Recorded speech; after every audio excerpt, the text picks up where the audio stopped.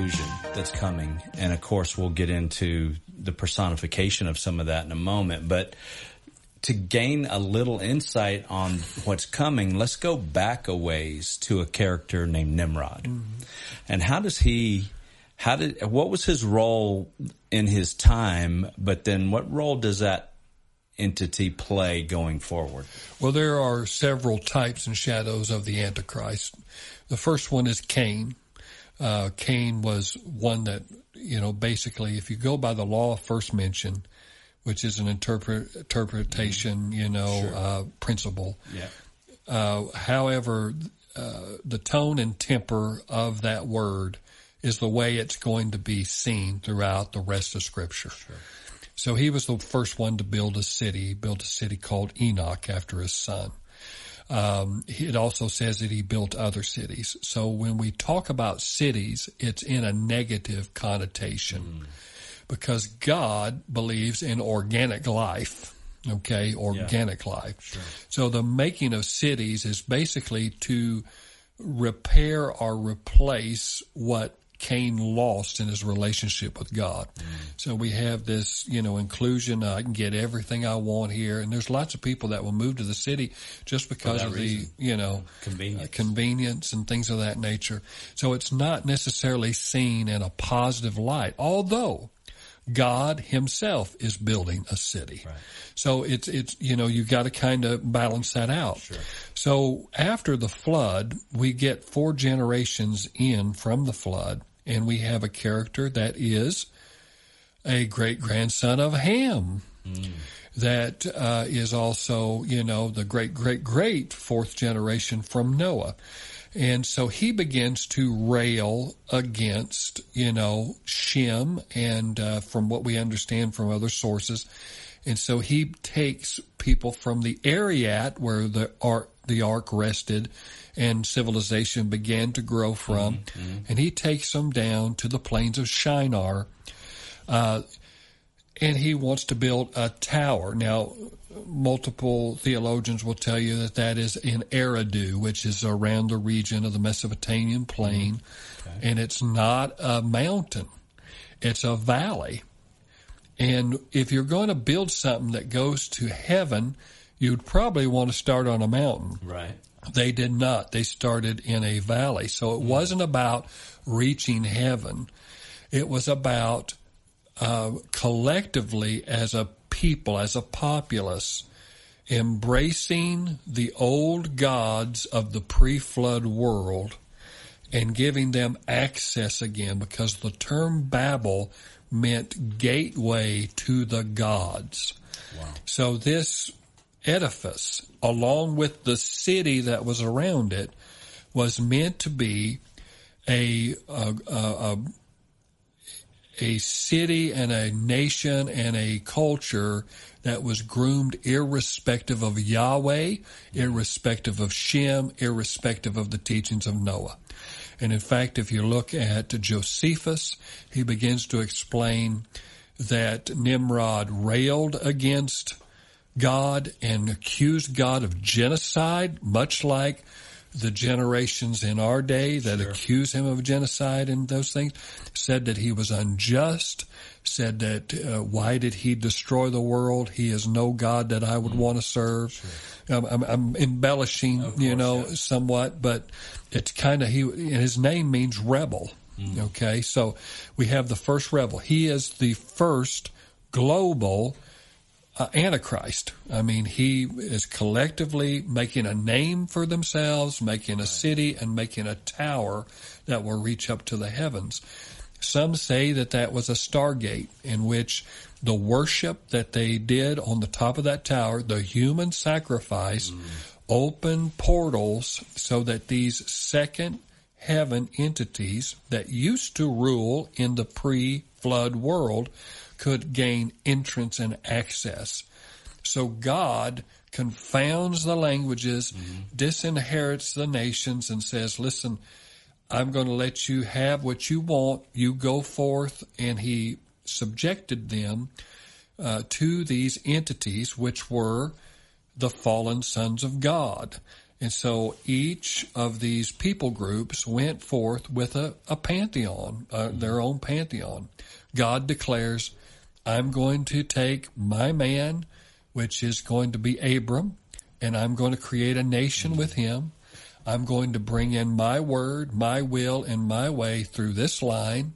I'm going to protect it. I'm going to separate it. And I'm going to bring my son, my answer, my Messiah, the seed of the woman, through this lineage. Yeah. And so then he wants all the nations to come back. As when he does his work, he invites all the nations back. So he's going to work through Abram that becomes Israel to bring the nations back to himself. Yes. So he's not writing them off. He's like he always does. He is enacting a plan of redemption for them. Yeah. Well, it's just like where it says in the book of Romans and also in the book of 2 Thessalonians, if you want something bad enough, God will let you have it. And he gives them over to strong delusion, or he gives them to the reprobate mind. And so they continued, and this is found in Deuteronomy 32. And it basically says that he disinherited the nations. It's basically the prodigal son. The prodigal son, it's wonderful that we use that to bring prodigals home, but Jesus was talking to religious leaders at the time, and he was basically sharing what happened at Babel, that they came and said, give me my inheritance, and they basically wanted nothing to do with the Father. And so they went off and they did what they did, riotous living, which most pagan activities are what I would call riotous living. Right.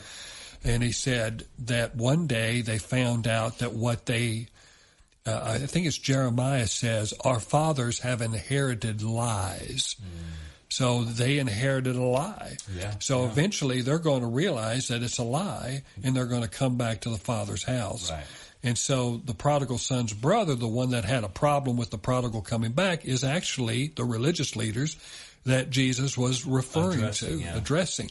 So we see that the plan all along was at the dispersion of the nations at Babel, that he was bringing them back. And one of the great signs was the first Pentecost, in which we see the Holy Spirit coming upon the 120.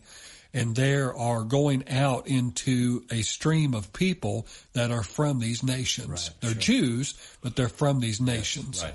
And so that's the initial step. The Apostle Paul sought his whole ministry to reach the 70, or as some translations say, 72 nations that were basic nations that were represented at Babel. Of course, they've expanded to many more nations.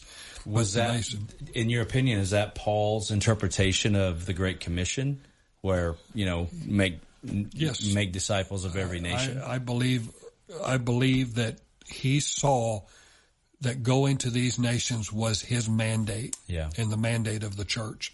He didn't make it to Spain, which he had every intention of making it to Spain. And that would have collectively, some expositors will tell you, that would have made it collectively that he had visited every of the 70 nations that were dispersed during that time. So the depth and the complexity of this information on Nimrod and on Babel and all of that, it's some of it's in Scripture, some of it is in other writings, some of it is extrapolated from the language used. Is that right? Yes. So,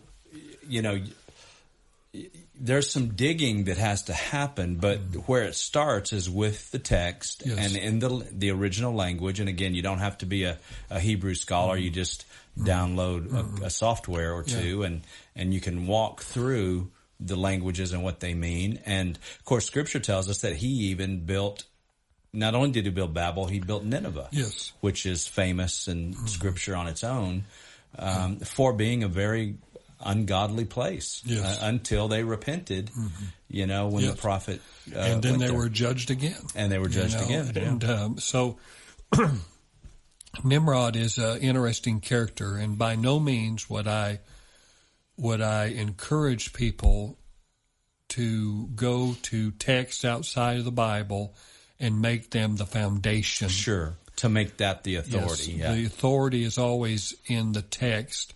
Those other writings are just simply to give insight. Mm-hmm. I use them as commentaries, just like support. I would use. Yeah, sure. But I can tell you that I've run into Orthodox Jews, people that are into Judaism, and we share these things, and they say, "Oh, you know that?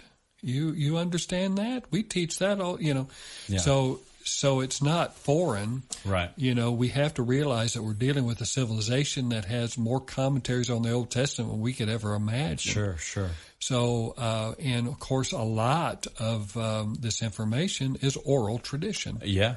You know, so it's stories passed down, and of course we have to be led by the Spirit, and that's mm-hmm. One of the reasons why He'll lead and guide us into all truth. Yeah.